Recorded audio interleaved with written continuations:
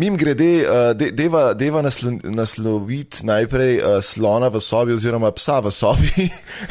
Joj, moj bog. Maja ima že cel čas snemanja, ima težave, tako če so zadnji še laješ slišali. It's my fault. Mogoče, ja, niti ne, ampak pač mladega psa imaš pa razigranje, tako da bear with us. Ja, lepo prosim, jaz se opravičujem.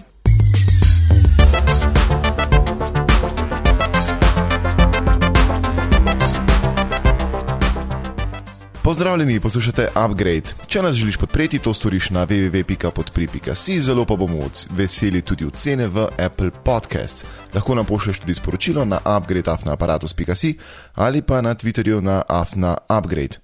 Dobrodošli v 137. Upgradeu. Moje ime je Uroš in z menoj danes samo Maja. Hello. Hoj. Jan nam je pobegnil na oddih, če sem ga prav razumel, tako da... Super. Sva danes solo. Ja, a veš, zdaj so se sprostili ukrepi, zdaj lahko gre. Tako je in tako izkoristil. Zabavno. Predolgo smo bili zaprti. Ampak res, čeprav sem zdaj že 2 tedna v pisarni, pa moram reči, da prvi teden je bil full weird, ker pač priješ tja in si kar naenkrat nazaj pahnjeno delovno okolje, a je tako do konca tedna že čisto se stabilizirali in normalizirali nazaj in je prav v redu po bistvu. Čeprav se ne bi branil, če bi lahko še malo doma delal. Aha, super, ja. Jaz pa začnem jutr. Aha. Sicer v zmanjšanem obsegu, tako da grem sam za 1-2 urce v službo pogledat, pa grem pa nazaj domov delat od doma. Ja, da bi se ga še malo mešano. Malo tja delat, malo doma delat, ja. Tako je, ja. Jaz sem ugotovil, da za moje delo trenutno to, kar upravljam v službi, je dejansko vseeno, sem jaz v pisarni gor ali sem doma. Tako pač mogoče enkrat na teden bi bilo kulit. Malo čistko, all hands on deck, pa da imaš malo pregleda, plana za naprej, drugače bilo pa čisto vse, če bi od doma delal, tako da upam, da se bo iz tega rodili saj to, da bomo imeli omogočeno, da bi malo več od doma delali, ampak pri nas je to kar majhna verjetnost. Ja, ene stvari res lahko v miru narediš doma, pa je čisto vse, ali sediš v pisarni ali pa doma v dnevni sobi, a ne. Za kakšne stvari je fajn, da imaš ljudi okrog sebe, pa da se lahko živo zmeniš. Kakšno stvar hitreje rešiš tako, no. Ja, zelo je tudi odvisno, imaš nek teamwork ali imaš neki, kar je bolj v smislu, ne vem, samostojnega dela, da si tako, veš, one man band. In jaz pač sem one man band, kar se tega tiče, in mi je ne duše lav doma. Pa še prehranim ful na prevozu, pa posledično podjetje prihrani, ker mi ni treba potnih stroškov plačevati, tako da. Ja. Jep. Cool. Anyways, deva zagristu tole.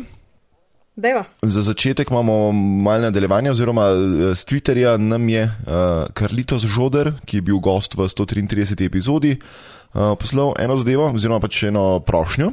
In sicer, če bi lahko dodali podcastu poglavja, da bi se dali preskočiti kakšno sekcijo, prav sicer on, da je poslušal od začetka do konca, ampak da gre staviti, da bi pač poglavja komu prišla prav.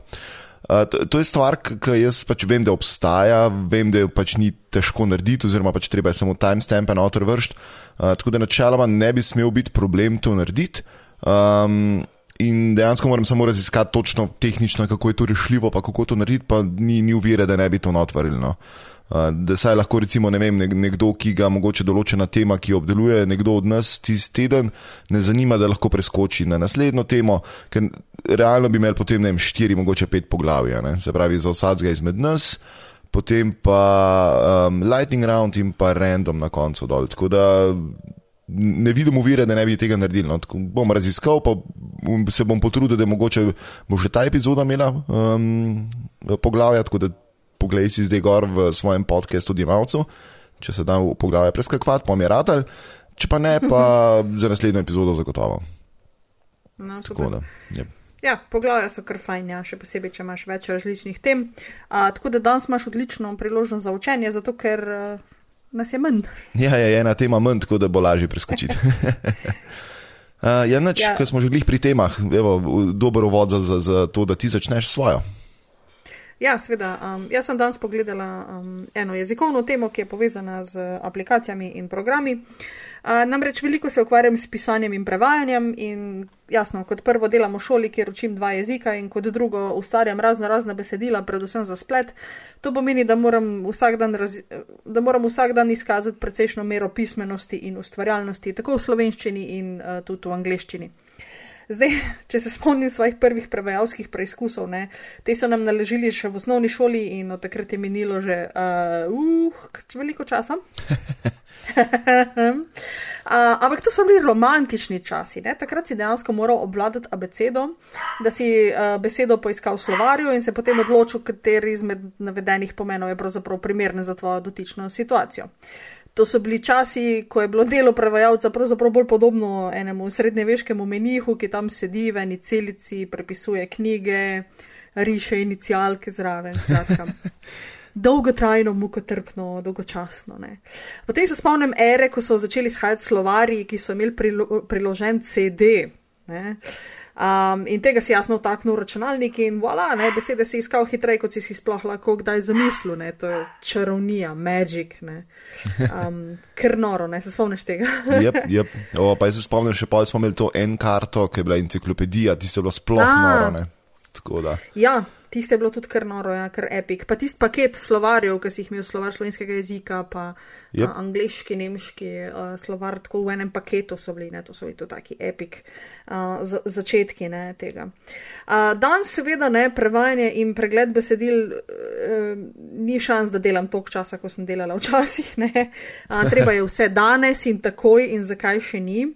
In še dobro, da živimo leto 2020, ne, ko je tehnologija na polno doletela tudi jezikoslovje. Ne. Zdaj, če začnem z angleščino. Kot učiteljica sem srečna, da učim enega najbolj popularnih jezikov na svetu, ne, ker to za mene in vse učitelje angleščine pomeni, da se s tem učenjem in poučevanjem pravzaprav ukvarja cel svet.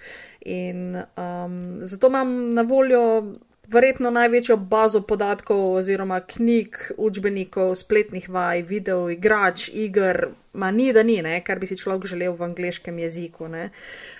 Si predstavljam, ne, da je v kakšnem drugem jeziku jasno tega manj. Ne. In učenje pravzaprav še nikoli ni bilo tako dostopno in enostavno, ne, zaradi vsega tega, ki ga imamo. Ne. Jasno, zdaj otroci, ki pridejo v vrtec in v šolo, že vsi znajo malo angleško, ne, in te YouTube angleščine se seveda zelo na easy navleč. Počasi pa potem treba otroke naučiti pisati, ne, tam se pa začne zabava. Kako napisati to angleščino, da bo izgledala prav tudi na papirju? Ja, ni vse isto. Ne. Jaz moram reči, da to lahko iz prve roke potrdim, ker moj tamal je v bistvu zrastel z YouTubeom gor in tako pač v eni točki se spomnim, kaj je sedel v dnevni sobi na tepihu in začel šteti od 1 do 10 po angleško, ker je pač une pesmice gledal in tako in sem bil tako, no okej. Pač to nekako deluje, sam je pa tudi res to, kar ti praviš, ne, da to je sicer vse lepo in prav, ampak pride točka, kjer je treba tem formalnosti malo zadostiti tudi, ne, se pravi slovnici, pisanju in tako naprej in tam se pa žur začne, po mojem. Ja, tam je pa zabavno, ne, in potem, če začnem pri najbolj enostavni in preprosti in obvious zadevi, ne, to je naš slavni Word, ki ga večina nas uporablja. Zdaj tako, ne, bom spet malo pojamrala, ne, da spet manjka, ne, tega sistematičnega računalniškega opismenjevanja pri otrocih, ne, se pravi v šolah. Vse je cute, ne, da malček pri 1 letu, pri 3 letih sam pražge YouTube, pa si zna že video povečati, ne, to potem tako dediju pokaže, kako se to naredi, ker dedi nima pojma, da lahko sliko poveča. To je vse super in fajn. Ampak, ko bojo otroci malo večji, ne, vas pa lepo prosim, ne, da se malo angažirate pa razložite, kako se googlajo stvari, kako se pošle mail, kako se uporablja Word, če lahko seveda, ne.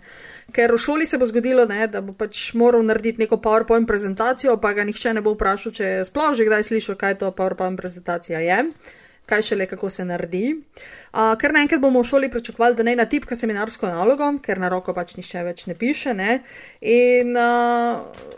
in otrok pa ne bo znal niti, ne vem, v Word odpreti, povečati besedilo, kaj šele, da bi uporabil spell checker in preveril, vse prav napisal, ne. Zelo mi je žal, sem učiteljica, prihajam iz šolskega sistema, ampak nekaj res sistematičnega učenja, teh takih čisto osnovnih skillsov nimamo še, ne. In je res vse na starših, da pač opismenijo otroke te osnovne stvari, ne. Ker domnevamo, da znajo, ne. V šolski sistem pa te stvari še niso prišle, ne. Vale. Kdaj si ti naučil, ne, da se da povečati tekst, pa... To je ful zanimivo, zaradi tega, ker res pač sem imel to srečo, da moj fotor je bil tako... dokaj napreden v razmišljanju in smo imeli zelo hmal pri hiši nek, mislim, da 486 računalnik, te star. In sem že tam pač mal drmo gor po računalniku in tretje večino krat kaj pokvaril, ampak kljub temu pač me ni toliko potrlo to, da ne bi še naprej raziskoval, do te točke, da v bistvu potem smo imeli že malo boljši računalnik, smo že druge stvari lahko delali. Meni je bilo pač zanimivo klikati noter, pa iskati stvari, pa pač, veš, kad na random naklikaš dosti stvari, pa kad te zanimajo same po sebi, se pač naučiš določene stvari. Kasneje sem imel itak pa svoj računalnik in sem to še več počel. V tisti točki sem tudi začel v bistvu potem popravljati računalnike in skrbeti za software in tako naprej, ker pomeni, da v bistvu v neki točki nisem bil več kriv za vse probleme računalniške doma, ampak sem bil kar naenkrat rešitelj. Tak zanimiv preskok bil. Ampak jaz moram reči, da večino stvari sem se res sam naučil preko čist raziskovanja, klikanja in doskrat sem kaj pokvaril in pa je bilo treba najti rešitev, da sem to tudi popravil, ne. Ali sem kakšno nastavitev v klopu, pa nisem vedel, kje hudič to je in sem šel pol klikati čez vse menije in ja, pač čist v bistvu s kilometrino.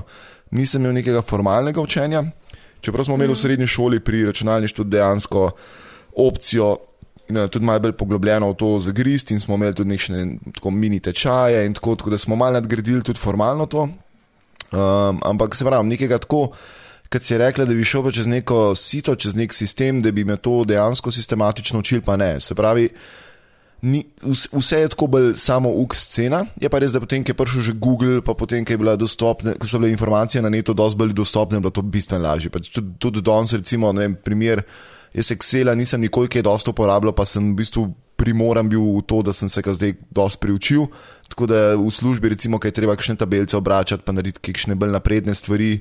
Vem, da sem recimo v prejšnji službi, sem to novinarsko adremo celo naredil, da se je dal filtrirati po zvrsteh medijev in tako naprej. Tako da če se je pač pošiljal ven nekaj, ker je bilo zanimivo za, ne vem, športne medije, lifestyle medije, potem recimo, ne vem, health oziroma tak zdravje pa te stvari, pa mogoče, da je bila zraven še malo moda, veš, si sam gor po kliku pofiltriral, ker po eni strani zveni sicer simpel, ampak ko greš, ko naštudiraš, da ima nek medij lahko ful več kategorij, se kar naenkrat to filtriranje se ni več tako simpel, ne? Ja, sigurno. Tako da smo v bistvu, mislim, pač primoran sem bil, da sem se naučil in veliko sem se tega naučil sam. Je pa res, da pač sem se mogel naučiti, veš, ni bilo to, da mislim, sem bil vržen v situacijo, kjer je bilo pač znajce. Verjamem pa, da za mulce pa pač ni treba, v končni fazi malo te stari pomagajo, malo untret, to, da čez pridejo, čez iste osnovne stvari in pa pozabijo na to. Ne? In dejansko imaš potem ljudi, oziroma študente, dejansko jih hočeš kaj zaposliti, pa naučiti, pa ne zna res dejansko, niti študent ne, recimo Worda uporabiti tako, kot bi bilo pač treba ali pa karkoli, ne. Tako da... Ja, seveda. Manjka nam ta sistem, se pravim, jaz kot samouk ogledal, ampak sem res mogoče izjema, ne pa pravila, ne. Ja, zdaj mi smo pač, ne vem, generacija, ker recimo pač počas gor zrasla s temi zadevami, ne. Najprej si se naučil Solitaire igrati, ne. Pa Windows 3 zalaufati in si potem počas, ne, z vsako generacijo Windowsov, z vsako generacijo Officea si neke dodatne funkcije se sprot naučil, ne. Zdaj so pa trot zvrženi, ker v to zadevo kar delite, ne, ker naredite, ne. Fun fact, a veš, zakaj Solitaire bil vključen v Windowse? Zdaj si se naučil klikati drag and drop, pa te zadeve, ali nekaj takega. Točno to, ja. V bistvu Microsoft to otvoril, zato da je folk začel miško uporabljati, pa da se je naučil. Ker je zelo zanimivo, je pa to recimo, da jaz pač, moj mulj res dejansko je večinoma na tablici pa na telefonu. Če mu daš miško v roke, je že tako, veš ta hand-eye coordination, ker v bistvu na tablici ti vidiš, kam greš z roko in kaj boš pritisnil, ne? Pri miški gledaš ti v zaslon in ne gledaš roke in ne gledaš, kaj delaš z roko. Se pravi, mora biti pač, moraš imeti to koordinacijo med gibom pa med očmi je nekako razdružena in moraš kar naenkrat zdaj v bistvu z roko delati neki in dobivaš feedback tega, kar delaš z roko v bistvu na zaslonu. Se pravi, ne, je razdružena zadeva. In jaz vidim, da tam ga ful matra, pač dejansko ne, a veš, mu ne gre. In mi je fascinantno to v bistvu, da, kaj jaz vem, da pač, okay, se tudi jaz, ko sem miško paril, ta prvič ni to tako fajn, da veš šlo samoumevno, ne. Ampak ja, ne, miško beži. Ja, ampak tako veš lepa, kad ta malmo dam, ampak v bistvu je veš tablice pa tega, ampak je drug interfejs in mu sploh ne gre in se rekel, da ga moram zdaj večkrat posaditi za računalnik, pa da v mal kliku okol, ne vem, res bom dal Solitaire špiljati na konc, ker očitno to deluje v neki točki. Ja, ali pa slikar, ne. Ali pa slikar, to sem tudi veliko uporabljal, ko sem bil mulj, ja. Veš, narisal si tako ful mrežo, pa z ajmrčkom barvo, ne, točno, prostorčke vmes. No, ampak si se tudi naučil koordinacije, ne? Ja, seveda. Fun fact, ne? 22. maja, 2 dni nazaj, je Solitaire praznoval 30 let. No, res, hudo. In neverjetno, še vedno ga 35 milijonov ljudi igra na mesec. Da... To je kar nora, ja. Čeprav moram reči, da vsake tok cajt od mene potegne, pa ga gremo čpilat kakšnega, tako da. Ampak to je tako enkrat na 2 leti mogoče. Ja. Ampak ja, to tako. Luštna zadeva. Skratka, ne, kar se tiče pač obvladovanja nekega biti pismen na spletu, ne, enostavno pač moraš, vsa orodja si se mogel sam naučiti in še zdaj se jih moraš sam naučiti, ampak zdaj pač apeliram malo na starše, ne, ker pač tukaj šolski sistem nima ene sistematike, ne. In zdaj pač jaz kot učiteljica jezikov poskušam, ne, v svoj jezikovni pouk, kolikor se le da vključiti, ne, neke nasvete in znanja z tega področja, da vsaj, ne vem, starejšim otrokom, ne vem, v 8. in 9. razredu pokažem, ne, kje se v Wordu zamenja jezik iz angleščine v slovenščino, kaj zdaj pomeni, če ti besede rdeče se podčrtajo, kako upoštevati ta spellchecker, kako uporabiti sopomenke, recimo, to so ene take zabavne stvari, ki se v Wordu najdejo, ne. Tako da pač poskušam to in potem tako debele oči. To se tudi da. Ampak ja, ne. A veš to kontroverzno zdaj, pa ne, mogoče smo že nazadnje o tem govorili, ampak pač cela kontroverznost je bila zdaj, ker so v Wordu odstranili, oziroma pač ti ne pustijo, da dvojni presledek delaš. Pa je to ful folka počel, da so delali dvojne presledke. To pa izhaja, mislim, da nekje iz ali še tipkarskih strojev ali nekaj in so pač včasih dejansko v šolah to učili. In je pač ful folka dvojne presledke kucala noter. In je bila cela kontroverznost, zdaj, ker pač Microsoft to fliknil ven in pač dejansko zadeva ne pusti več dvojnih presledkov delati za brez veze. Bom probal najti link na netu, no, ker je v bistvu to malo bolj v detajlu opisano, ampak tako res noro mi je bilo, tako, kdo dvojne presledke, kako? Zakaj? Ja, v glavnem in je čisto noro. Kar sem pa hotel še reči, je pa tudi to, da recimo to, ne, da so recimo, ne vem, vejce in pike levo stične, pa da je potem sledi presledek in to je tudi kar effort komu kdaj razložiti. To je pa res težko tudi odraslim razložiti, da prosim ne delati presledek vejca, pa še en presledek, ne, dej nalimej to vejco na besedo, ne, še težje otrokom, tako da to je čist noro. Pa vklopiš znakec, ki prikaže vse presledke in odstavke, ne, in potem kaj je to? Ja. So sorcery. Next level tega so pa tabulatorji, ne? To pa recimo full folka ne šteka, ker to pa je malo bolj zajebana stvar za razumeti, ampak tako, ko enkrat naštudiraš, so tabulatorji zlata vreden, ker rabiš kaj na sredo ali pa tako specifično glihati neke stvari znotri nečesa in tako je res cool, ampak je pa tabulatorji so res tako neintuitivni in jih je treba res malo naštudirati. Dokler jih ne znaš, nimaš pojma in kar nekam letijo po svoje in če predstavljaš une puščice sliderje gor na vrhu, itak se zbrkaš, cel tekst predstaviš, če greš notu nastavitve in tam tabulatorje označiš na ta in ta milimeter, je spet vse narobe, tako da nikoli ne delaš tako, kot bi morali. S tem, da tudi Word sam po sebi teh tabulatorjev res ne obvlada najboljši in je še tam s tem problemi in pol, a veš, kaj že v bistvu v štartu ne dela tako, kot bi mogel in pol ti misliš, da že veš in pol v bistvu ne dela tako, kot misliš, da veš, čeprav veš, v glavnem zmeda je cela. No. Word res ni namenjen nekako oblikovanju besedila, ampak bolj urejanju besedila, se pravi v smislu pisanja in dodajanja vsebine in tako, ni pa res namenjen temu, da boš ne vem koliko oblikoval, zato se pač drug software uporablja načeloma, ampak ja. Ja, tako, no in pol je tukaj naslednja zabavna zadeva, ki jo imamo v šoli zelo radi, to je Google Translate. Ja. Zdaj, ko je nujno potrebno dobiti material za seminarske naloge, govorne nastope, se zgodi, ne, da otroci čudežno odkrijejo Google Translate. To je sicer krasno, ne? V začetku ga uporabljajo zato, da se igrajo z nerodnimi prevodi, kot je recimo veš naslov na zvok jugo, taki po zimi ne vžge. Poznate. Ja, tule sem v zapiske dala link na Slotek forum, kjer so debatirali o teh forah in so jih napisali cel kup, tako da poznaš ti kakšno zabavno, kaj se da narediti z Google Translateom? Ja, jaz poznam eno zelo cool stvar in sicer na YouTubeu je, ne vem, če še obstaja, mislim, če še dela to ženska, ampak ena ženska je delala v bistvu ona pač poje v redu, a ne. In se pač v eni točki odločila, da bo dala besedilo v Google Translate, pa prevedla iz enega jezika v drugega, v tretjega, v četrtega, v petega, šestega, pa nazaj v originalni jezik. In pa v bistvu to, kaj je šlo čez 100 različnih jezikov, čez 100 različnih prevodov, pač valjda, ker daš nazaj v angleščino, nimam benga smisla več. In je pač tako za crken smešen to poslušati, res. To bom jaz tudi poiskal, to njen kanal pa bom dal v zapiske, ker je noro. To mora biti kar fajn, ja. No in tako potem sledi seveda faza, ko otroci v to mašino pač upišejo kar celotno besedilo in ga strojno prevedejo, in rezultati so včasih pač Google Translate, ne. Zdaj prevajanje v slovenščino je v bistvu precej bolj smotano, ker slovenščina je dosti majhen jezik, pa ima malo besedil, malo referenc, spet manj ljudi se ukvarjajo z nekim strojnim učenjem slovenščine, tako da tukaj je mogoče malo slabši rezultat, ampak normalno neko dost koherentno slovensko besedilo se pa spremeni v zelo, zelo dostojen angleški prevod. Ravno par dni nazaj sem delala ta eksperiment in sem bila navdušena nad rezultatom pravzaprav. Pazite treba na kakšne vejce, pa zaimke recimo, ker pač Google ne ve čisto točno, ali gre za moškega ali žensko, pa ti pa napiše hi ali pa ši, pač čist po občutku, besedilo definitivno potrebuje pregled, ampak je pa bistveno boljše kot marsikater človeški zmazek, ki sem ga kdaj dobila v roko od kakšnih odraslih, ki so bili prepričani, da znajo angleško. Da... Ja, jaz imam tudi tako zelo averzijo na Google Translate, čisto iz spet službenih razlogov, ker pač pri nas so Kitajci in pač oni znajo kitajsko in pač angleško znajo tako ja ali pa ne na momente.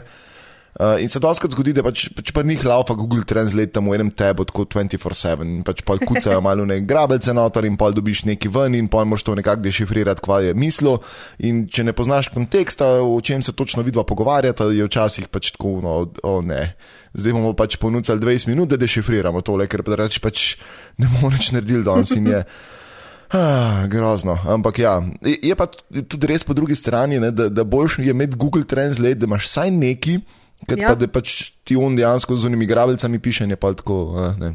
Ja. Poznam en primer znotraj pri nas, ki se je tukaj zgodil, ki je bilo sicer ful zabavno, in sicer, ne vem, nek skupen chat je bil, oziroma en mail je bil tako poslan več ljudem v različnih državah. In je pač ta model Kitajec pač gladko v kitajščini napisal maila, z unimi grabelcami.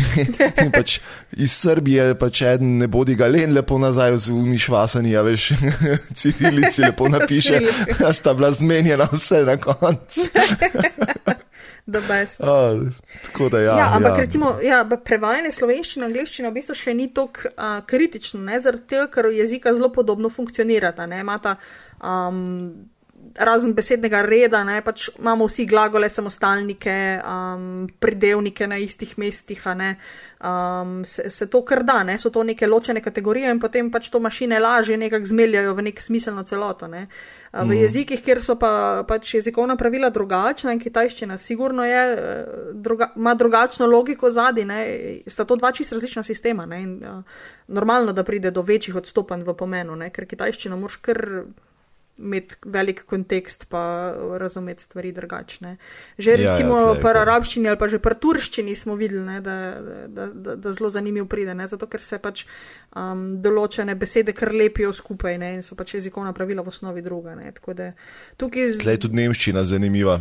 Lepo sestavljajo besede ena bolj zabavnih mi je, ki je v bistvu, mislim, da je zakonodaja o etiketiranju govejega mesa.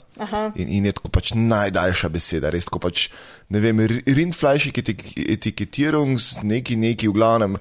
Meni je najbolj zabavno, ker pač moja punca z Nemčije zdaj, in mi smo tako enkrat na šihtu najdemo to besedo in jo pač niti jo nismo znali, a veš, da bi recimo rekel, z katerih besed je zadeva sestavljena, In jaz tako iz zebancije copy-pastem to njej na chat in tako, če lahko to prebere nam nazaj, tako, da bomo vedeli, kako se to izgovori. Ni bilo tistega 5 sekund, je pač tako gladko zrecitirala celo zadevo in sem jaz tako, wow.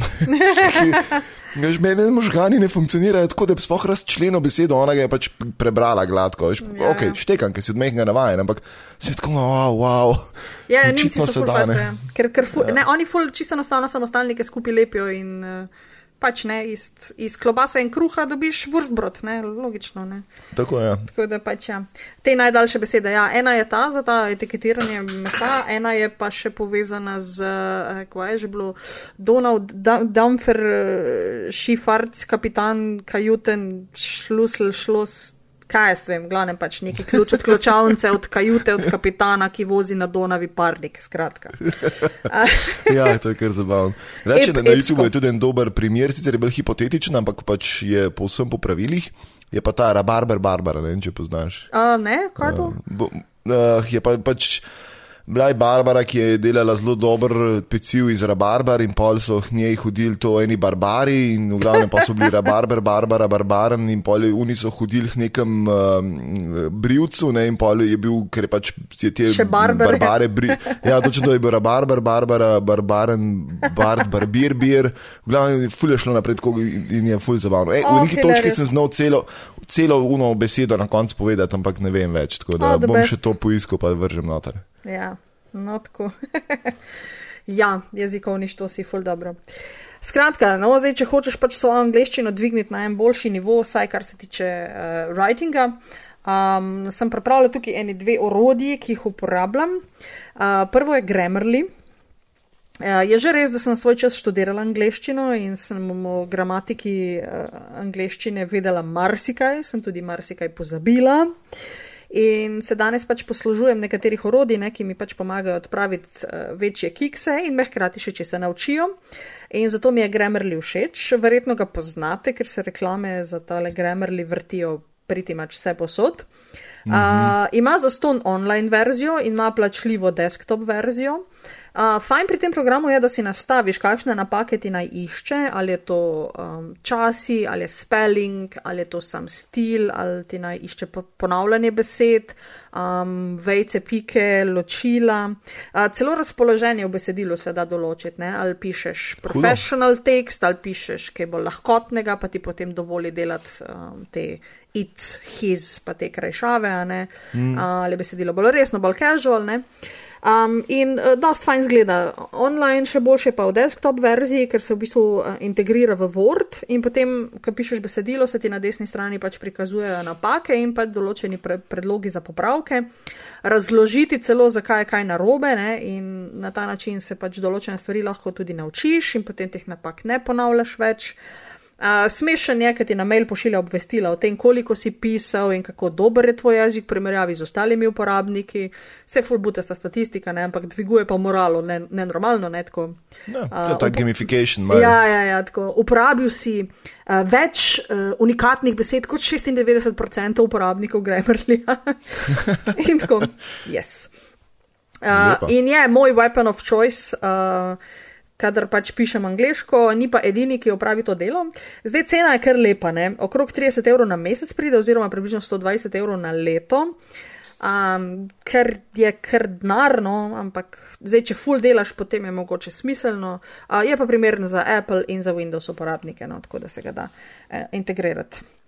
Pa mislim, da zadeva tudi kot vtičnik za brskalnik deluje. Ne? Ja, brezplačna verzija imaš kot vtičnik za brskalnik in v bistvu zdaj, če se ti ne ljubi plačevati za to, da ga imaš integriranega v Wordu, pač ne vem, v Gmailu napišeš sporočilo, pa ti ga Grammarly pregleda, ti ga pa skopiraš v Word, pa si problem rešil. Pa recimo v Google Docsih dela zadeva, ker pa načeloma tudi Worda ne bi rabo. Ja, da, mislim, da.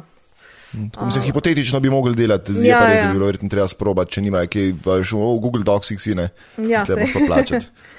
Tako da, ja, v bistvu kar uporabno orodje, ne. Druga stvar, ki je zanimiva, je pa Hemingway. Je spletno lahko tudi zastonjsko orodje, ki je dobilo ime po Nobelovem nagrajencu Ernestu Hemingwayu. Njega poznate po romanih Komu zvoni in Zbogom orožje, ali pa po zgodbi Starec in morje. Konc lekcije o književnosti. No, stric Hemingway je rekel, da je prvi osnutek česarkoli sranje. In če zdaj to reče Nobelov nagrajenec, potem že velja. Skratka, na tem. Ja, To pomeni, ne, da je upanje za vse nas, dokler bomo pač stvari izboljševali, dokler ne bodo pač popolne. Aplikacija Hemingway je namenjena temu, da pregleduje povedi in predlaga krajšanje predolgih povedi, pa stilske popravke, odpravlja nerazumljive stavke, opozarja na rabo pasiva, ki ni v angleščini tako zelo zaželjen, kakor nam pripovedujejo pri pouku in tako naprej. Ne. Skratka, iz povprečne angleščine lahko z njim naredite kar pošteno angleščino. To je orodje, ki bi ga poimenovala Cankar, če bi obstajalo v slovenščini, ker je tudi on namreč mende po cele tedne v določene odstavke svojih tekstih, da so postali milo zveneči in na pol poeziji podobni. Hemingway je primeren za Apple in za Windows. Cena je pa 20 € za desktop verzijo, tako za cel let, ne, tako da je v bistvu bolj primerna za študentski žep. To je kar v redu, ja. Za nekoga, ki dosti piše, se mi zdi kar smiselno. S tem, da spelling checker pa ni najboljši, ne? Tako da zdaj pač treba potem tukaj malo si pomagati še s čim drugim. Ne? Tako da vseh problemov Hemingway ne bo rešil, ne? Bolj stilske probleme. Tako. Imaš ti kakšno orodje za Better English? V bistvu ne, razen to, da itak se cele dneve po angleško pogovarjam v službi in pač aktivno uporabljam angleščino v bistvu na dnevnem nivoju, tako da pol dneva recimo pač brke tam okrog po angleško in drugo polovico pač po slovensko, tako da samo v bistvu samo za rabo v bistvu dejansko treniram. Je pa res, da pač tudi vsa besedila oziroma vsi podcasti, razen parih izjem, so itak v angleščini in skozi to angleščini tudi poslušam, tako da pač tudi nekako gradim besedni zaklad in tako da to za samo pisanje ne, v bistvu razen spell checkerja nič, tako da se nekako edin, veš kaj pa res uporabljam, no? Da mi je lažje pisati oziroma da sem hitrejši. Gboard na telefonu, pač Google tipkovnico in tam tisti predlogi gor so ponad kar v redu in je lažje, pač ni treba študirati, kako točno se to tipka noter, veš, pač kako je točno, ne. In pač pa tako, če že gor v predlogih, kar klofnemo in gre hitreje naprej, ne. Ja, to je res, ja. Tako da to je sicer tako. Po eni strani je to super orodje, po drugi strani se mi zdi pa tako cheating oziroma sam sebe golfaš zaradi tega, ker pa dejansko pozabiš, kako je pravilno pisati, ker se ne ukvarjaš več s tem. Ne. Še drug problem, ki ga pa recimo pa res v službi bi lahko predelo, pa se res striktno držim, da ne delam tega, čeprav v bistvu imam s tem zaradi tega probleme, je pa to, da pač to, kar sem prej omenil, da Kitajci načeloma nimajo nekega zelo poglobljenega znanja o angleščini. Jaz pač imam mogoče malo bolj barviti jezik o angleščini oziroma že uporabljam razne fraze in idiome in podobno, ne? Ker pri mojih sodelavcih ponovadi ne pije voda najbolj in me še težje razumejo. Posledično, kva se zgodi, je to, da recimo vsi tisti, ki komunicirajo s Kitajci, ponovadi nivo svoje angleščine bistveno spustijo in poenostavijo in poneumijo, zato da pač na drugi strani Kitajci to razumejo. Ker pač je čist legit razlog, da se to zgodi, zaradi tega, ker pač konc dneva moraš nekomu nekaj dopovedati, da se neke stvari premaknejo in da pač svoje delo opravljaš. Ja. Ampak je problem v tem, ker v bistvu dejansko sam sebe potem v bistvu slabšaš v nivoju angleščine. Ne? Tako da je tak dvorezen meč. Ne? Po eni strani si olajšaš dnevno življenje, zato ker pač ti treba 5-krat razlagati iste stvari, po drugi strani pa v bistvu zgubljaš znanje svoje angleščine, ki si jo imel, oziroma pač gre tvoj nivo nižje. Tako da dvorezno. Ja, res je. Res je. In časih si v bistvu, ali pa če recimo, ne vem, svojo super angleščino, dosti dobro angleščino obiščeš pač native angleško deželo, ne, Anglijo, Ameriko, kaj tasga, pa domnevajo, da si domorodec, ne. Pa ti pa začnejo z nekimi lokalizmi pa takimi zadevami, pa ti tako, aloh, se mi izpustimo na... Ja, ker tako do enega nivoja še pariraš, ampak oni mislijo pač, ok, si na tem nivoju, ampak si višji, nisi, ne. Pa ti in trouble, ja. Točno to. Luškano, čakamo, ne, ko bojo vsa ta orodja nam simultano prevajala vse tipi topi, pa bomo rešeni učenja jezikov sploh, ne. Ja, kaj že bil? Babelfish je bil, ne? Babelfish, ja. Ja, se Google je imel neke te fore, ne, v svojih slušalkah oziroma s temi svojimi, tako da, tja gremo počas. Ja, načno, slovenščina, ne, po drugi strani. Eno stvar seveda lahko za boljšo slovenščino naredite takoj, v Wordu lepo prosim, preklopite na slovenščino, tam spodaj levo nekje piše angleščina, slovenščina. Upoštevajte rdeče podčrtane besede, Word določene stvari ima prav in dejte popraviti te zadeve. Druga stvar, ki pa dejansko obstaja, je pa podjetje Amebis, ki je izumilo aplikacijo Besana, najdete jo na spletu. Počne priti mač to, o čemer sem govorila zgoraj v angleščini, o angleščini, ne, pač te počnejo te stvari v slovenščini. Lahko jo brezplačno preizkusite in ima nekaj brezplačnih funkcij, če pa seveda pišete več, pa se vam že skoraj splača nabaviti zadevo za denar. Okrog 8 € na mesec je majhen strošek v primerjavi s škodo, ki jo polpismene grozote delajo pismenemu svetu. Takole bom rekla, ne, in to povem tudi otrokom v razredu. Ne. Morda boste krasen mehanik, ampak ljudje vas bodo sodili tudi po besedilih, ki jih boste dali od sebe. Ne. Karkoli v življenju delate, vas bodo ljudje ocenjevali tudi po tekstih, ki jih date od sebe. Pa naj bojo to izveski pred delavnico, oglasi, napisi na službenem avtu, jedilni list, ki ga date na mizo svoje restauracije, ne. Dejte prosim poskrbeti za svoj jezik, ker na podlagi tega ljudje potem tudi sklepajo prehitera, ne, pa bojo rekli, mogoče pa tako šlampast tudi pri popravljanju avtov, ne, pa vam bojo naredili slabo uslugo, čeprav ste mogoče čist fantastični na svojem področju, ne. Žal tako je, ne.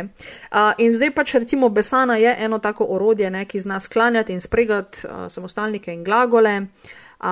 Super uporabna stvar za domače naloge, že v brezplačni verziji, link je v zapiskih, malo poglejte. Drugače pa zna Besana v plačljivi verziji popravljati vaša napisana besedila in to na en tak lušken način, kakor da bi vam besedilo popravila učiteljica v 1. razredu. Tako lepo z rdečo barvico, pa popravek zgoraj, tako da vam bo kristalno jasno, kje so napake. To je dober user interface, ki si ga v bistvu navajen že iz šole. Ja, tako čist po šolsko ti to popravi tekst. Več kot rdečega, slabše. Jaz v službi ogromno prevajam tega, recimo raznih besedil za družbena omrežja, pa internih, recimo, ne vem, opisov, ki se na spletnih straneh potem pri produktih pojavljajo. In moram reči, da res tako pač se potrudim in da naredim pravilno in da poiščem nek odgovor, če se mi ne zdi prav ali kakorkoli. In ena stvar, ki jo pa zelo opažam, je pa to recimo, da so pa tudi sodelavci starejši in vsi in tudi mlajši iz angleščine eno stvar prevzeli in sicer, recimo v angleščini ti rečeš ne Android Operating System. Ja. In je v slovenščino avtomatsko folk to prevede kar word for word, se pravi Android operacijski sistem, ampak ni, ne, ukol moraš obrniti, pač to je operacijski sistem Android. In to je v njih mojih 5 pivov, ki skozi popravljam, ko enkrat to ugotoviš, je to tako, ne moreš več tega spregledati in da je tok nadležno. In tako, ko pa po netu berem, je tako, vsakeč, ko meni z lopato po glavu žgal, ko to preberem, res grozno je. Ja. Sem se pa to naučil za eno zelo enostavno zadevo in sicer vsem je logično, ne, da je solata endivija, ne da je endivija solata. Ne. Ja. In pač, ne vem, to mi je zavedno ostalo užgano nekje v moj cerebrum in zdaj pač točno vem, da mora biti obrnjeno, se pravi solata endivija. Ne. Ja. To s temi prilaski je lušno. Ja. Vse to je fora. Ja. Iz angleščine pač prevzemamo neke fraze, pa jih kar slovenimo. Ne. Meni je tudi všeč tista 10 years ago, ne, in potem prevajamo 10 let nazaj. Ja. Tako da nimamo pred 10 leti. Res je, ja. Tako. Ja, zato pa imamo ta orodja, ne, ki te stvari poboljšajo in zdaj ni več treba listati zaprašenih knjig in lahko podatke dobite zelo, zelo hiter. Naj omenim tukaj še portal Fran, kjer so zbrani vsi slovarji. Lahko najdete pravo besedo in pravi pomen leti. In pa portalček Franček, ki je pa namenjen otrokom predvsem, ne, kjer so pač poenostavljene razlage in pa določene stvari, ki se tičejo slovenščine in uporabe jezika, tako da jih malo počas navajamo na spletno jezikoslovje. Jaz bi tukaj mogoče dodal še eno zadevo, sicer ni to formalna zadeva, pa niti ni uporabna v smislu, da bi to, deva reči, da je to bolj kot zanimivo za zraven, ampak portal Razvezan jezik, ne, verjetno poznaš to. Ki je pa v bistvu bolj tako slovar nekega tega pogovornega slenga oziroma kakorkoli bi že temu rekel, to boš ti mogoče lažje ponovali, ampak ja, notri so besede, kot so pač ali so narečne besede, ali so neke fraze, ki jih mogoče mladi uporabljajo, pa ni neka formalnega zapisa za to v nekem slovarju. Je pa tako user-generated zadeva, tako da uporabniki dodajajo te stvari noter in je tako zabavno za pogledati.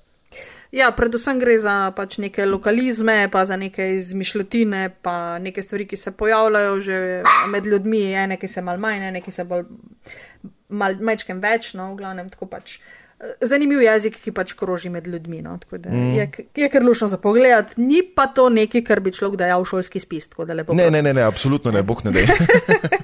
Je pa mogoče dobro za kakšno stvar razumeti, ne vem, če se vaši mulci o čem pogovarjajo, pa niste čisto ziher, zakaj se gre, lahko tam preverite, mogoče bo kakšen podatek. Ja, mogoče pa res. V glavnem, hočem povedati to, da nisem v osnovi gramarneci, načelno ne težim ljudem okrog jezika, ampak nek higienski minimum vendarle mora obstajati, ne, predvsem na pisnem področju in hvala Bogu imamo zdaj nekaj aplikacij, ki se s tem, ki te probleme rešujejo, tako da dajte jih lepo prosim začeti uporabljati. Samo to. Ja, odlično. Tako.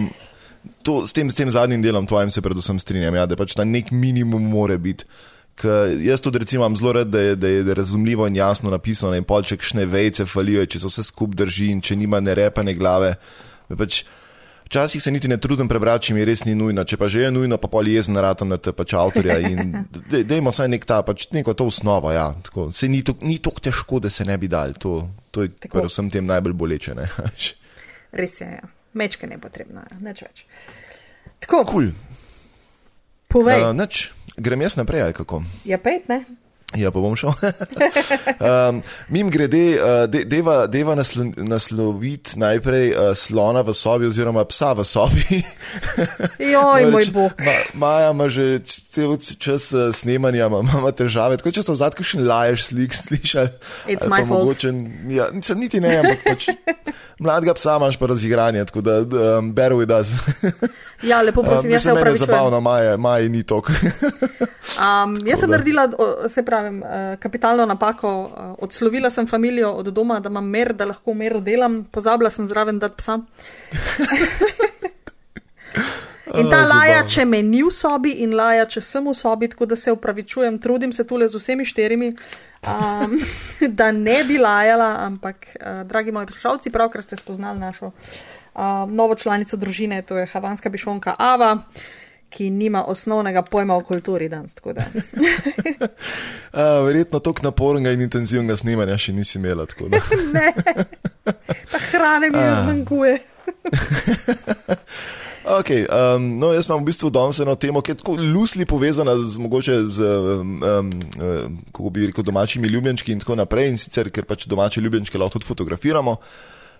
Jaz sem danes rekel, da bom maj razdelil, kako dejansko narediti boljše fotke s telefonom. Tema, o kateri smo po mojem že večkrat rekli besedo ali pa 2, ampak sem rekel, da bi zdaj rad izkoristil šanso pa naredil mačkim bolj sistematičen pregled nad tem in dal malo nasvete, kako dejansko s telefonom narediti boljše fotografije, oziroma vsaj boljše, kot jih zajemate zdaj. V bistvu je tako, da celotna zadeva, v stvarih, ki bom govoril, niso vezane na to, kak telefon imaš. Pač lahko imaš najbolj pocen telefon, lahko imaš najdražji telefon, lahko imaš Android, lahko imaš iOS, se pravi iPhone, končni fazi lahko tablico fotkaš, pač ne sicer tega delati, ampak lahko tudi. V glavnem ja, in prva stvar, ki jo pač, mene dostakrat tako vprašajo, kako bi jaz lahko naredil s tem telefonom boljš fotko. Pač ta prva stvar, ampak res ta prva stvar, ki jo vsakmo rečem, je, da obriše lečen vzad na telefonu. In to smrtno resno, zaradi tega, ker jaz na dan vidim saj enih 5 fotk, ki so zamegljene na Facebooku in bi si najraje učke izdolbo ven in res ni cool. In vse, kar rabiš, je, da malo v majice obrišeš pač glavno kamero oziroma kamero, s katero boš fotko, in bojo fotke tako vsaj 50% boljše. To je najbolj osnovno, res na svet, ki bo največ vam prinesel. Pa vzame vam 5 sekund. Tako da. Ne vem, sicer Maja, če ti opaziš te fotografije, ampak meni so tako smrtno očitne, ki jih vidim. Tako da ja. Potem pa svetloba. Zdaj, zelo se bomo pogovarjali o fotografskih prvinah, o fotografskih osnovah, ki so v bistvu nekako najbolj očitne, ampak jih marsikdo zanemari, zato ker pač telefoni se danes oglašujejo, sam gumb pritisneš, pa bo fotka najboljša na svetu. Ker je, ja, tehnično bo, ampak estetsko ne bo ustrezna, ker pomeni, da če ti ne obvladaš nekih osnovnih prvin, kot je svetloba, kompozicija in podobno, ti nič ne nuca najboljša oprema na svetu. To je pač lahko daš najboljšem fotografu najbolj krepi telefon, pa bo naredil boljš fotko, kot pa če daš ti največjemu amaterju, ne vem, fotoaparat za 10, 20, 30 jurjev.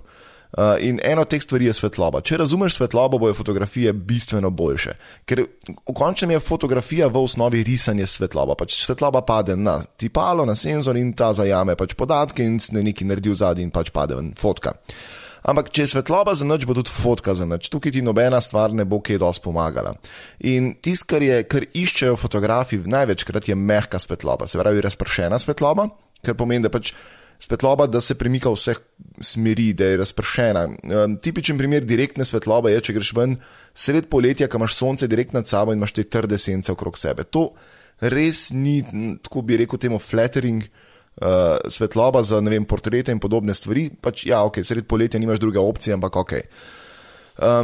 Zato v bistvu fotografi, sploh tisti pokrajinski, lovijo zlato uro. Če ne veš, kaj je zlata ura, to je ura po sončnem vzhodu, se pravi takoj tistakrat, ko sonce vzide, in pa ura pred sončnim zahodom. Sonce je takrat v bistvu dosti nizko, da se čez atmosfero razprši, nastane razpršena svetloba, ta pa meče zelo mehke sence in daje tak mehek kontrast in so take prijetne, lepe fotografije za gledati. Doma imaš vedno dostop do mehke svetlobe ob vsakem oknu, ki ga imaš. Se pravi, postaviš se ob okno in če nimaš direktno sonca na okno, potem čez isto okno dobivaš dejansko mehko svetlobo. Tudi trda svetloba, da se ne bomo narobe razumeli, je čist cool, če jo uporabimo za ustvarjanje neke drame, da hočemo nekaj podariti, da je bolj dramatično, da je bolj ostro, bolj izrazito in tako naprej. Ampak moramo pač to svetlobo z namenom uporabiti, ne pa zato, da bomo pač povedali, poglej tega, ne vem, imamo novega dojenčka pri hiši, kako se imamo fajn, vse je lepo in pa je tako neka huda trda senca, kot iz enega kriminalke ven. Pač to ni okej. Še tretji vir naravne, difuzne oziroma mehke svetlobe je pa oblačno vreme. Mogoče se vam zdi, da pač med oblačnim vremenom nimaš kaj fotkati, ker ni sonce, pa ni lepo zunaj, ampak se da, portrete se da super delati, ker je mehka svetloba, ker je zblinjena in se da ful lepo delati. Tako da dajte razmisliti mogoče o tem, kakšni svetlobi fotkate. Če nimate druge opcije, stopite v senco, bo takoj boljš, bo lepši spadl, pa probite slikati potem stran od svetlobe, zato da ne boste imeli zato vse prežgano. Tako da to je recimo ena taka osnovna svet, s katerim boste že spet izboljšali fotografije. Potem je kompozicija, ok? To je tudi zelo pomemben del fotografije in sicer treba je včasih malo premisliti, kako bo neka fotka nastala in ne sam šklocati, da narediš pol nekaj, kar je bilo zajeto, ampak nič ne poveš s tem. Tukaj recimo za začetek lahko upoštevate pravilo tretjin. To je tako najbolj osnovno pomagalo. Predstavljajte si, da imate recimo sliko po horizontali na 3 dele razdeljeno in po vertikali na 3 dele. Efektivno to pomeni, da imate 2 vertikalni črti, 2 horizontalni črti, tem, kjer se tretjine stikajo in nastanejo 4 točke, ki so tako iz sredine ven za tretjino zamaknjene. Na teh 4 točkih, če boste noter postavili svoj subjekt, bo fotografija dobila malo dinamike, ne bo tako statična, ne bo se primer stal, začel se bo vse skupaj malo premikati, bolj prijeten bo za oko, niti ne boste vedeli zakaj, oziroma pač gledalec ne bo vedel, zakaj je ta fotografija bolj prijetna za gledati, ampak te tretjine delujejo. Sicer to še boljše, če upoštevate zlati rez, ki je mačken drugačno razmerje, ampak tako čez palc so tretjine čisto super, da vam ni treba preveč študirati. Če vas to malo zmede, pa mogoče tretjino težko ocenite ali karkoli že, ima večina aplikacij za kamero, ki so v fotoaparatih, funkcijo grids oziroma mreže. Greste v nastavitve, pa pogledate, pa boste nekje verjetno najdeli opcijo, da vklopite. Mogoče to celo imate odklopljeno, pa ne veste, zakaj to je. V glavnem pač tam se vam bojo čez sliko narisale črte, ko boste zajemali, pač pol na končno zajeti fotki, valjda tega ne bo. In ko smo že pri mrežah, dejte mrežo, prosim, uporabljati. To je tudi ena stvar, ki jaz pike dobim, ko to vidim. Uporabite mrežo zato, da poravnate horizont. Pač tam črta na zaslonu bo vedno horizontalna. In dejte to poravnati dejansko s horizontom, zato se reče horizontalna črta. Ker jaz ne vem, kolikrat sem sicer že videl tako fotko, ampak po mojem čisto prevečkrat.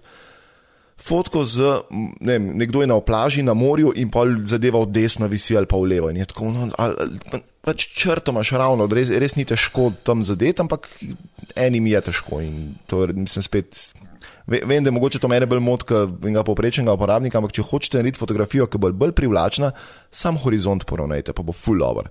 Ker lahko ga nekako zakriješ, pa pofejkaš v neki pokrajinski fotografiji, kjer ni najbolj jasno, kaj je ravno. Okay? Tam se da. Na morju tega ne moreš pogolfati. Tako da dajte probati že fotografijo v osnovi narediti čim bolj, da je poravnana s horizontom, tist, kar vam pa fali, da pač valjda se malo zmakne zmeri to in to lahko vedno v postprodukciji pol obrežete fotografijo in jo vrtite, zato da poravnate horizont. To sploh ni problema. Ampak dajte že probati v štartu narediti čim več, ker pač karkoli lahko naredite pri zajemanju fotografije in ne v postprodukciji, je pač čas, ki ga prehranite potem v postprodukciji. Potem, ker smo... Ja, ne pravim, drži. Yep. Drugač pa, hej, horizont mora malo viseti, no, kaj ste že si malo morja zliješ tako za domov. Tako, mene glih za to med to motke, pač ker je tekočina. Imaš tako feeling, da mora tam v desno steči in pol ne teče in je narobe in pač pol moji možgani tilt doživijo in je grozno. Okay. Potem imamo pa še negativni prostor. To tudi ena stvar, ki je folk res, mogoče niti ne dojame oziroma niti ne razmišljajo o tem, zaradi tega, ker jim pač tega nihče ni nikoli povedal. Negativni prostor je prostor okrog subjekta, se pravi okrog stvari, ki jo fotkate. Ne bo to zdaj recimo, ne vem, ena svečka, ki jo slikate. Folka bo pač probal čim več te svečke dobiti v kader noter in bo potem ta svečka od roba do roba, ali pa avto recimo, zli zanj sem enemu kolegu na Facebooku to komentiral, ki je pač slikal avtomobile, in je sliko tako, da je bil avto res od roba do roba, skoraj v bistvu je bil že malo celo odrezan na momente in sem bil tako, ne tega delati, ker s tem se v bistvu ustvarja tenzija, napetost, se pravi, neki tako utesnjen si noter, pač bog ne dej, da si klaustrofobičen, ker te je ta fotka res živčenega naredila in če to stlačiš not od roba do roba, res ni fajn. Tako da pustite subjektu, da malo zadiha, da v bistvu ne samo to, da zadiha zadeva, ki ima malo prostora okrog, s tem ustvarite tudi kontekst v svoji fotki in s tem povete neko zgodbo. Ta avto je bil pa na tem mestu, okrog je neko gradbišče in je full fancy in je tako malo bolj rough in full dober in je super. Če boste pa avto sam zabil noter, pa se bo vzate una kibla od tovornjaka, videla boš pa tako mislila, hotel skriti tovornjak, pa mu ni najbolj fajn ratel. Pač, dejte pstiti pač subjektu, da zadiha, res, to je res ena taka stvar, ki se zdi mogoče nepomembna, ampak je pomembna. Pa tudi, če malo več prostora pstite, lahko še vedno to obrežete. Če prostora niste pustili, ga ne morete magično dorisati zraven. Oziroma pač malo že, ampak neč kaj dost. Ne? Tako da to, kaj še? Kod, pod katerim fotkate, to je tudi kar pomembno. Če recimo, to je produktna fotografija, recimo tako funkcionira, če nekaj fotkaš z viška, boš ta produkt ponižal. Tako da bodo recimo potrošniki že avtomatsko gledali z viška na neki izdelek in se misli, to je nekaj manj vrednega. Pač podzavestno to tako funkcionira. Ne mogoče pri vseh, ampak pri dosti visokem procentu, da potem mogoče produkt ni tako dobro prodajan, kot bi lahko bil. Dajte za foro pogledati, ko bo kdaj kje kakšna reklama, pa bo, ne vem, steklenica ali pa kaj tacga tam, pa steklenice nikoli niso slikane od vrha dol.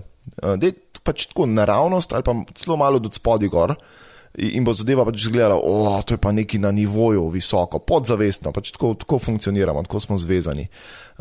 Ista stvar recimo se splača upoštevati, kad delaš recimo kakšne gasilske fotografije oziroma pač skupinske fotografije, na kakšnem pikniku, dejte počepent, pejte malo nižji dol, bo ful lepša fotka, kot pa če jih vi te ljudi slikate z vrha dol in jih tako pač, ker bojo tako izgledali majhni, nepomembni, brezvezni, če pa tako nekako sredino telesa fotografirate, bo pa ful boljši izpadli. Pač dejansko bo drugačen občutek in bo bolj resno izpadli in bolj zabavno in bolj kontekstualno, tako da to je zelo cool. Pa če smo že glih pri kotu, recimo pokrajinska fotografija ima ta greh ponavadi, ko vsi bled z iste točke fotkajo, pa mesečev zaliv sem po mojem že 100,000krat videl dol z iste skale dol slikan. Dejte se poskušati spraviti na nek drug kot. Če je nekdo z enega kota slikal, rečete, kaj če bi jaz probal čist drugega to narediti, pa pejte drugam, pa probite nekaj novega ustvariti, ker bo taka fotografija, glih zaradi tega, ker je pač že vsi so 100krat videli in je še ena fotka bleda, lahko pa naredite čisto drugačno fotografijo, pa bo bolj zanimiva, pa bo bolj privlačna, pa bo več ljudi imeli interakcijo s tem. Tako da to se splača narediti. Še zadnja stvar pri kompoziciji, nasvet, ki ga lahko ponudim, je pa ta, da fotografirate svoj subjekt čez neki. To zdaj mogoče se sliši malo blesav, ampak niti ni.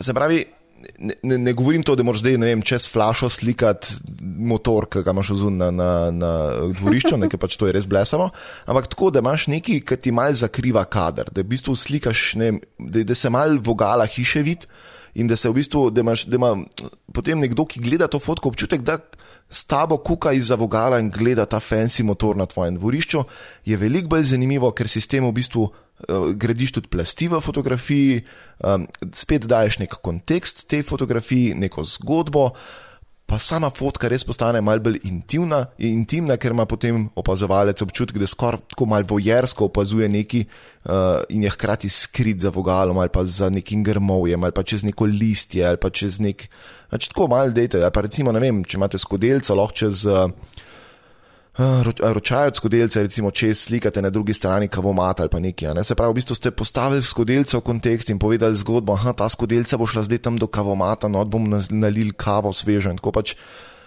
čisto drugačen občutek dobijo ljudje skozi to, ne? V bistvu poveste neko zgodbo, ni pa samo da ne dokumentiraš samo tega, ne? Tako da to je, kar se tiče kompozicije. Zdaj, Maja, ne vem, koliko si ti kaj vešča fotografije oziroma v teoriji mi je jasno vse, kar razlagaš. Se trudim, da bi te stvari upoštevala, da bi imela fotke vsaj približen pač v skladu s tem, kar si povedal, ne? Tako da o tretjinah, zlatem rezu, kompoziciji, barvah, kotih in tako pač neke teorije vem, no? Tako da svoj cajt sem se malo več s tem ukvarjala, no? Zdaj pa pač poskušam, no, pri določenih fotkah, no, pa tako. Pa vedno imam oči odprte, no, za razne motive, pa tako, vidiš, to bi bila zanimiva fotka in tako. Tako da me fotografija blazno vleče, ne, tako da mi je to nekaj, kar mi je v interesu, da se lepo naredi, no. Čeprav pri meni boš videl na obmrežjih tudi svakojakih kiksov. No, vse jih vsi delamo, ne, samo, veš, to je, pa to je tako, veš, jaz zdaj lahko grem čez vse tole, ampak pa, ko si enkrat na lokaciji, pa, ko dejansko nekaj delaš, je pa težko vse to si v glav zavrteti, če nimaš neke kilometrine, ne, v tem tudi malo več kasneje pol dol, ker to je kar pomembno, ne, več, kad to delaš, lažje ti je to, v bistvu ti v kri pride in je samoumevno. Ja. Zdaj pa, ko si glih govoril, ne, o zanimivih kotih, pa kompoziciji, pa te zadevi, ne, ne pretiravati folk, ne. Ja. Glih kar, ne, včeraj sem brala članek, da nakupovalke, predvsem ženske, v spletni trgovini od Zare ne morejo kupiti cun, zato ker imajo nemogoče fotke. In se šla gledati, kako fejst moraš kiksniti, da se ne da kupiti stvari. Ja, seveda se ne da kupiti, če je ženska slikana v obleki in je vržena v bazen. Majke mi, da ne vem, kaj ima oblečen, razen nekaj zelenega. Potem, okay. Wow. Ja. Slikana ženska, ki ima na sebi plašč. Plašč je zgužven v neko gmoto, tako da veš približno sam, kakšne barve je plašč, nimaš pojma, kakšne oblike je. Skušajo ti prodati zelene čevlje in ženska v teh čevljih stoji na šporhetu, plinskem, a veš, zataknila se bo med une rešetke, bog se smili. Tako da, lej, ja. Od ustvarjalnosti je eno, ne, drugo je pa tole, ne, tako da bom dala link v zapiske, ker je res, res noro, ne, kakšne fotke so dali v spletno trgovino, dol padeš, no, tako da. Ja, to je ta razkorak. To so dva stila fotografije, ki jih ti omenjaš, ne, eno je produktna oziroma pač ta fotografija izdelka, ki je v bistvu bolj tako kot ID fotka neke stvari, zato da ti točno veš, kako zgleda, kako bo. Drugo so pa lifestyle fotografije, ki te v bistvu morajo nekako prepričati, jaz bi lahko tudi tako cool bil, kot ta oseba, ki to nosi. Ne? Tam je v bistvu manj pomembno to, kaj ima na sebi, kot pa kaj počne, ko ima to na sebi. Po drugi strani produktna fotografija mora biti pa tako, da mora izdelek prikazati sicer v lepi luči, ampak da je jasno, kaj ti kupuješ, zato da pa si tudi lažje predstavljaš, kaj boš kupil. In tle je Zara naredila kar dober kiks očitno, zaradi tega, ker je pač naredila samo lifestyle fotke, kar je sicer okej, za na Instagram, ni pa okej za spletno trgovino. Ne?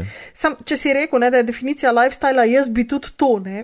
ne bi v štiklih stala na šporgetu, No, to je mi res, da ja. ne, a veš. Žensko v mogoče. klubu štekam, ja, to bi jaz tudi. Žensko, ne. Pa tam ena fotka je nekega kostima, kjer ženska bere knjigo na 3 metrih višine, veš, ker so tako police knjižne do stropa, gor, tako ne. Ne bi. Ja. Čeprav, Tak da- zdaj, Ja, ampak pozornost so privlekle, to je pa res. zdaj, ko to omenjaš, je tudi ta štikli na špurge, to je dokaj seksistična taka zgodba, ki jo pripoveduje. To, ne. Lahko si vštiklih, ampak še vedno si par šporge to. Sam res. Ta prava baba, ne. Tako, pač lej. Nema ti shit. spasa. Ja. Tako da, Okay. ja. Potem pa bliskavica. Dajmo skupaj ponoviti. Bliskavica ostane ugasnjena za vedno. Res, Bliskavica, čakaj, kaj Ja. si rekel? Bliskavica ostane za vedno ugasnjena. Tako, ja. Zakaj bom razložil, ampak predvsem gre spet za to trdo svetlobo, ker je pač majhen vir svetlobe, vsa svetloba gre v eno smer in pač pol vsi tvoji subjekti izgledajo tako kot una srna, ki je zvečer ob polnoči, ki se pelješ službe domov na cesti obsvetliš, ker pač srni nič jasen, kaj gre proti njej in sred ceste obstane, ti obsvetliš in pol buta zgledata in drugega. Pač točno ta efekt dosežeš in to ni okej. Tako da bliskavico res ugasnete, razen če imate res pač spet morate nekaj podokumentirati. Ne vem, bila je prometna nesreča, pa morate situacijo slikati ali pa ne vem, delate nekaj za reportažo, pa je bolj važno to, da poveste, kaj ste videli, kot pa da to pokažete v neki bolj estetsko privlačni različici, pa pol tvegate, da je slika zmazana. Drugače pa pač bliskavica ostane ugasnjena. Sploh zdaj pri novih telefonih, kjer imate nočne načine, da se da pač po noč tudi dobro slikati brez tega. No pa še to, če pa že je tako pozno, da ne morete normalno ustvariti fotke, tudi na koncu sveta, če ne boste, lahko si pa mogoče pomagate s kakšnimi stojali in podobno, tudi o tem bomo še naprej debatirali, ampak generalno pač ja, bliskavica res ni ok, ker ustvari trde sence, močne kontraste, dramo dela za brezveze in jaz verjamem, da pač če ste bili nekje, pa ste se ful dobro imeli, res nočete tega feelinga in grozljivke prikazati, tako da bliskavica samo, če je res nujno. Okay. Stativ. Vela, zmene. Ja. Če si tako rekel, a veš, ja. Ja. Pa imamo pa stativ. Stativ je tudi super orodje, ki slikaš kaj, ker je statično, se pravi, primer, da se ne premika. Ker pač ti stativom lahko ti fotoaparat umiriš, ampak če imaš ti na uni strani, ne vem, otroka, ki ti bezla levo in desno v slabi svetlobi, ti nič ne pomaga, ker bo pač otrok zabluran, je pa res, da bo pač una omara za njim lepo ostra, tako da ful nič ne mica. Mislim, so tudi primeri, ko s stativom slikaš premikajoče zadeve, pa ima smisel, ampak ne tako ljudi pa teh stvari. Sploh recimo, če znate ročne nastavitve uporabljati, je stativ super. Ampak mogoče ne bomo zdaj preveč o ročnih nastavitvah, ker to je pa pol a whole new can of worms, pa je stvar za čisto svojo temo, če bi kdo želel to vedeti. V glavnem, lahko slikate nestatične kadre s stativom. Če recimo hočete zajeti risanje svetlobo, ne, če to poznate, greste nekaj, kjer je res smrtno tema, postavite zadevo na stativ, naštimate, da je pač tukaj morate imeti sicer ročne nastavitve, ne vem, da je recimo 15 sekund zajema telefon sliko, greste pred telefon, vzamete, ne vem, svetilko in potem po zraku rišete in mahate okoli in bo pač to sled zajel zaradi tega, ker pač toliko časa zbira svetlobo in vse, kar vi naredite, se bo videl in pa lahko napišete, ne vem, to uno. Tretje pa pišite zrcalno, ker pač drugače bo narobe. Ali pa pač postprodukciji obrnete fotko, tudi to je opcija. V glavnem, to ali pa recimo, ne vem, zelo verjetno poznate fotko, kjer je kdo slikal cesto, kjer se avti premikajo, pa so te rdeče pa bele sledi po cesti vidijo. Avto ni nikjer, samo te sledi se vidijo, to se tudi da na ta način narediti. Če boste šli si urejati stativ, imate 3 opcije načeloma, 4. Mislim, prva je pač ta trotl zihar, ki to telefon naslonite ob en kamen ali pa neki, pa pač je to recimo, da je stativ. Druga opcija je, da če že imate doma kakšen stativ za fotoaparat, kupite samo sponko, ki vam omogoča, da jo prišraufate na stativ in v njo pnete telefon. Potem lahko uporabite Gorilla Pod. Gorilla Pod je pač, to je od podjetja Joby. so v bistvu taki mehni stativi, ki se jih pa da zelo dobro pritrditi na razne stvari, na stebre, na veje, na kandelabre in podobno. Če boste kupovali, jaz sem namenoma rekel Joby Gorilla Pod, zaradi tega, ker jaz še nisem videl stvari, ki ne bi bila original Joby Gorilla Pod, pa bi bila kje vredna. Sem imel kitajske ponaredke, ki so razpadli ali pa so bili preveč zrahljani in da date recimo 5 € za nek čip kitajski stativ, gor pa obeste 700 € vreden telefon. Če gre kaj narobe, ste si kar sami krivi, da ste bili pač tok neumni, da ste zaupali 5 € vredni zadevi, da drži vašo 700 € vredno zadevo. Jobyjevi Gorilla Podi niso tok svinsko dragi, je pa res tudi, da niso 5 €. Tako da plačate malo več, ampak veste, zakaj plačate, zaradi tega, ker tiste stvari se res, ker jih enkrat fiksiraš, ne gre nikamor več in je res varno. Tako da to. Četrta oziroma peta opcija so pa selfie stiki, ki imajo ograjen stativ. Tega pa dobite dosti na AliExpressu in podobno. Dejansko je ta del štilček, ta del, ki ga v rok držiš, se tako na 3 dele razpre in ga postaviš, imaš lepo stativček. Večino teh novih so že na Bluetooth daljinc narejene, tako da lahko se dejansko postavi tam, greš stran, pa pač ste pol vsi na fotki, recimo cela družina in tako, in je super, da lahko nadaljavo tako fotkaš, je res pa pač ne spet delati tega nekje, kjer je preveč ljudi, ker bo en to pograbo pa šel to čas. Tako da imate ene par takih opcij. Še en ekstra trik, ki je to popolnoma brezplačen, pa se tiče stativa, je pa to, da če priklopite na svoj telefon žične slušalke, lahko sprožite fotoaparat tako, da pritisnete gumb za naglas ali pa za netih. In s tem lahko recimo, ne vem, narediš boljši selfie, tako da dejansko telefon nekam fiksiraš in se umakneš za to, kot je pač dolga tvoja roka plus koliko je kabla na slušalkih. In narediš bistveno boljšo fotko. Tako da spraviš svoj selfie game na višji nivo recimo s tem. To je taka dosta uporabna zadeva. Predvsem je pa pač slušalke kot daljinski prožilec so fajn, zaradi tega, da ne vem, tudi če ti na stativu nekaj fotkaš, pa mora biti zadeva zelo primer, te stativi ponovadi niso vedno čist primer. In ko boš ti pritisnil gumb za zajem fotografije, je zelo verjetno, da boš mačkem premaknil tudi telefon in se hitro lahko zamegli kakšna fotka.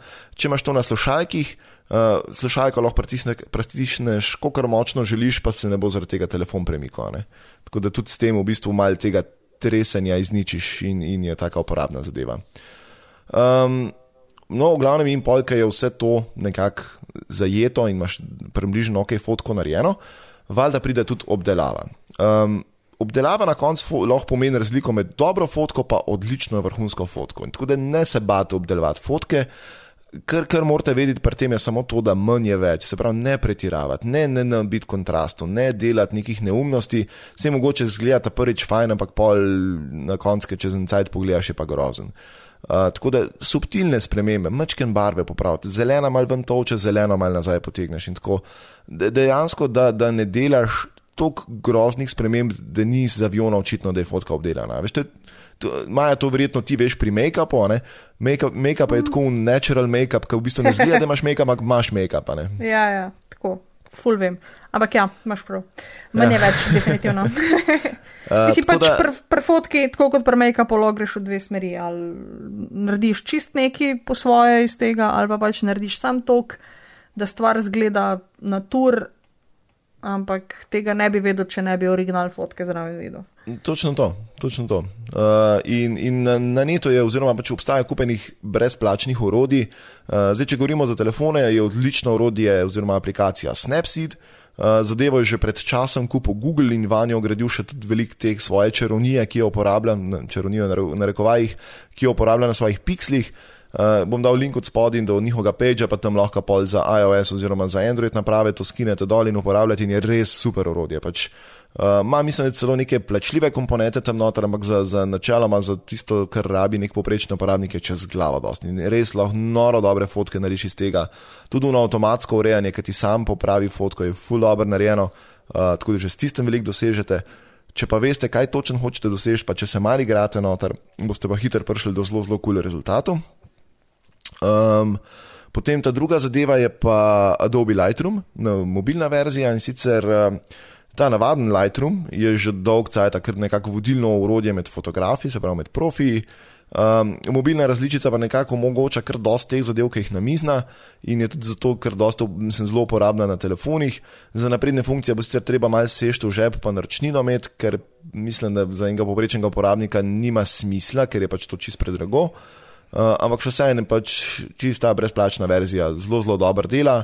Ena kul zadeva je to, da zna tudi RAW format uporabljati. To tisti, ki mogoče veste, kaj je RAW format, ok, za ostale mogoče niti ne bi razlagal. Gre v bistvu za nekompresirane fotografije. JPG sam po sebi je kompresiran, zgubiš neke podatke, RAW format je pa v bistvu vse tisto, kar je senzor zajel, shranjeno v fotografijo, so pa res zaradi tega fotografije, ne vem, po 20-30 mega velike, ker za povprečnega uporabnika je to waste of space.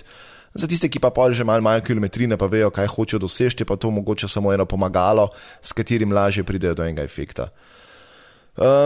Potem, kar imam še jaz na svetu, dva sta še. En je to, da posnemite druge. Vem, da sem prej rekel, da pač poiščite nove kote za te klasične stvari, ampak to ne pomeni, da jih ne smeš delati nikoli istih stvari, ki jih drugi delajo. Predvsem je to super način, da se naučiš kaj novega v novih tehnikah, novih načinih fotografiranja. Pač imaš primer, veš, kaj hočeš doseči in potem v bistvu probavaš in enkrat priješ do istega efekta in potem veš, kako je nekdo prišel do tega rezultata in to je tisto, kar je pač važno pri tem, kako. Da se naučiš v bistvu tehnike, kako do nečesa priditi, ne samo, da pač veš, da si je tam stal in je šklocno fotko in to je vse, kar pač veš. Tako da, če razumeš, kako je nekdo nekje prišel do nekega efekta, lahko pa v bistvu to tehniko potem uporabiš tudi drugje, ne? Oziroma malo prilagodiš, pa potem drugje uporabiš isto tehniko. In to v bistvu vodi še v ta zadnji nasvet, ki je pa kilometrina. To je pa tisti najbolj boleč del, ki ga mogoče noben noče slišati, ker nam skozi prodajajo pač ja, ta telefon sam šklocneš in je najboljša fotka na svetu. Pač ja, če imaš optimalne pogoje, absolutno, prideš, šklocneš in imaš narejen. Zelo malkrat boste imeli optimalne pogoje, oziroma optimalni pogoji so ponad v studijih, kjer imaš luči in ti nekdo vse to postavi in pač priješ in šklocneš in sicer. Ampak to običajno ni res in je vedno, fotografija je vedno pač eno veliko improviziranje od začetka do konca in več kot imaš kilometrine, lažje je to početi. In to valjda zahteva čas in vztrajnost in energijo in veliko fotografij bo verjetno začetka za nič. In sam na napakah se lahko učiš in začneš delati boljš. Pač najprej moraš biti za nič, če hočeš biti pol dober. In več kot fotkrat narediš, prej priješ tja. Tako da testirati, probavati, eksperimentirati. Mislim, samo zato, ker sem vam jaz zdaj na trosu tle teh na svetu ful, to še ne pomeni, da je v praksi to mogoče tok simpel. Včasih ni, včasih mogoče ne vidiš, včasih pozabiš kakšna stvar. Zato kilometrina. Večkrat, ko to delaš, lažje to delati. Tako da, ja. To. Super. To je bil zdaj res lep nabor osnovnih nasvetov. Jaz mislim, da če bi vse to človek upošteval, je kar na dobri poti, no, da začne delati tako. Boljše fotografije kot do zdaj. Tako, no, vse to je pač važno, da se spravi na naslednji nivo. Pa spet res vse te stvari veljajo, ne glede na to, s čim fotkaš in na kakšnem nivoju si. Ne? Lahko imaš krepi telefon, lahko imaš DSLR, tudi za DSLR vsi ti nasveti veljajo. Nobenega razloga, mislim, da pač razen slušalk pa tega, ampak nobenega razloga ni, da ne bi to logiko uporabljal s katerim koli fotoaparatom, ker dve stvari veljajo. Fotografije ne naredi fotoaparat, ampak tisti, ki stoji za fotoaparatom, ne? Se pravi pač fotograf je tisti, ki potem na koncu določi, kako dobra bo fotografija. Ostalo je samo tehnika, ki ti olajša, da lažje priješ do nekega rezultata. Druga stvar, ki pa pač pri fotografiji, pa je res taka ponarodela stvar med fotografi, tako da če tako kakšnemu fotografu to rekli, vas bo verjetno klofno okoli glave, ker pač se to vedno pove, pa je že tako malo klišejsko, ampak vam polagam na srce, da najboljši fotoaparat je tisti, ki ga imate s sabo. Ne? To pač fotografi mogoče noče slišati, ker imajo ponad za 10 ur DSLR opreme doma v polici, ampak ko pridejo ven, pač ne, še vedno slikajo s telefonom, ker je pač to sabo, ker je lažje to sabo nesti. Tako, ampak ja, tako, jaz sem se zdaj nekako spraznil svojo temo. Če imate še kakšna vprašanja, ali pa ne vem, če vas kaj bolj specifičnega zanima, pa na Afna Upgrade na Twitterju, oziroma lahko tudi mene direktno Afna Uroš_m, pa z veseljem pomagam. Ja, ker držite se Uroša o fotkah, pa že nekaj ve. Da, sej tudi jaz naredim, pač ne vem, tam, ko steka, pridem en selfie, tuk, da sem ful dober, pa je to, ne. Ampak če hočete pa nekaj povedati s fotografijo, pa to upoštevite. Drugače pa nisem snob, ki nič fotka. Pač, vsaka fotka ima nek pomen za nekoga. Tako da to nič ni narobe, ampak lahko greste pa na višji nivo, če želite. Yes. No, zdaj pa še Janove novice. Ni. Jana pa ni. Tako Dobar, se sva bila midva dosti dolga. Pa sva že kar v bistvu. Tako da tale Lightning Round boš moral res strela spelat, ne? Res je, in tudi je, danes je krajši, ker nič kaj posebnega mi ni v oko padlo v zadnjih 3 tednih, zdaj nič tacga, ne bi se na glavo stvari postavljale. Je pa, če začnemo z Lightning Roundom, Vivo že pred časom podražil internete svojo tehnologijo merjenja slike s pomočjo gimbala. Če ne veš, kaj je gimbal, gre za tip stabilizatorja, ki se večinoma uporablja v profesionalni produkciji, pa v dronih tudi predvsem. In zdaj bo ta miniaturna različica tega, očitno na voljo tudi v modelu Vivo X50 Pro. Rezultati, ki so jih prikazali, so iskreno zelo izjemni, predvsem ne toliko pri fotografiji kot pri videoprodukciji, in bojo verjetno pač tudi zato zelo pisani na kožo vsem videoustvarjalcem. V zapiskih je en link, kjer si lahko pogledate primer tega, in je res tako kar I am impressed, moram reči, da ta zadeva pa res kar cool izgleda in je tako spet en tak večji preskok v kakovosti fotografije oziroma predvsem v kakovosti videozajemanja. Potem pa TikTok, ne, love it or hate it. Jaz ga bolj sovražim kot ljubim, ampak okej, ne. Zadeva se je kar dobro zasidrala med uporabniki, predvsem med mlajšimi skupinami. Gre pa za te instant vsebine, ki jih uporabniki tam tudi zelo enostavno ustvarjajo in so večinoma iskreno bolj pogrevanje stare juhe, ampak imajo pa res dobro uporabniško izkušnjo in ta poenostavljen postopek ustvarjanja in zajemanja vsebine je kljub temu se je izkazal za zelo dobro formulo in ta formula kar dobro zasvoji.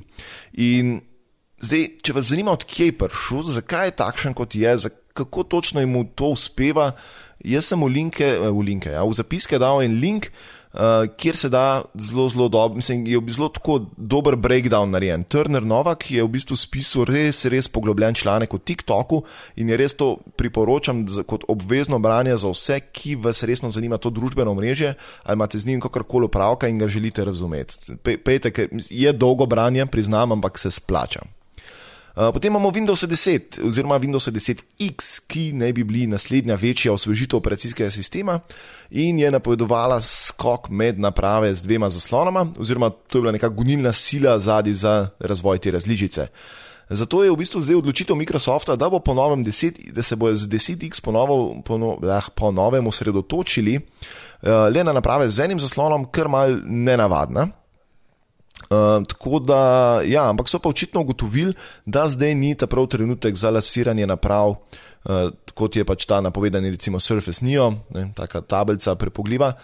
Tako da to sicer ne pomeni, da zadeva nikoli ne bo prišla na svet, bo pa malo treba počakati.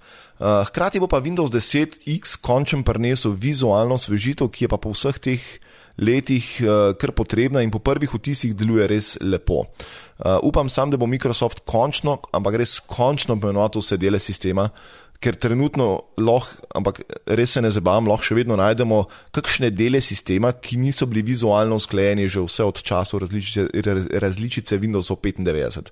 Pač tako je konsistentnost Microsoftu res ni vrlina. In štekam, da so mogli takrat zrit potegniti nekaj novega, ampak to res ni bilo okej. In uporabniška izkušnja zaradi tega trpi. Na drugi strani pa macOS dela čudeže, ker je res lepo speglan in privlačno zgleda in je res fajn. In jaz sem skozi tem precepal, ker v bistvu jaz imam načeloma rajš Windows, ampak macOS res zgleda ful boljši. In upam, da z Windows 10X končno pridemo malo bližje temu, ker jaz res kot grafični oblikovalec po izobrazbi trpim vsakeč, ko to gledam, ker je tako zmer najdem eno malenkost. Ne. Ja. V glavnem, še za konec, Dyson, to je podjetje, ki je verjetno najbolj poznano po svojih sesalcih, je končno pokazalo svoj ukinjen projekt, oziroma ga je pokazal kar Sir James Dyson sam. Gre pa za električen avto, ki naj bi prinesel cirka 600 mil dosega, oziroma 965 km. Zadeva naj bi imela 7 sedežev, ni avtobus pa avion, in pa 536 konjskih moči. Tako da ja, kar konkretna zadeva.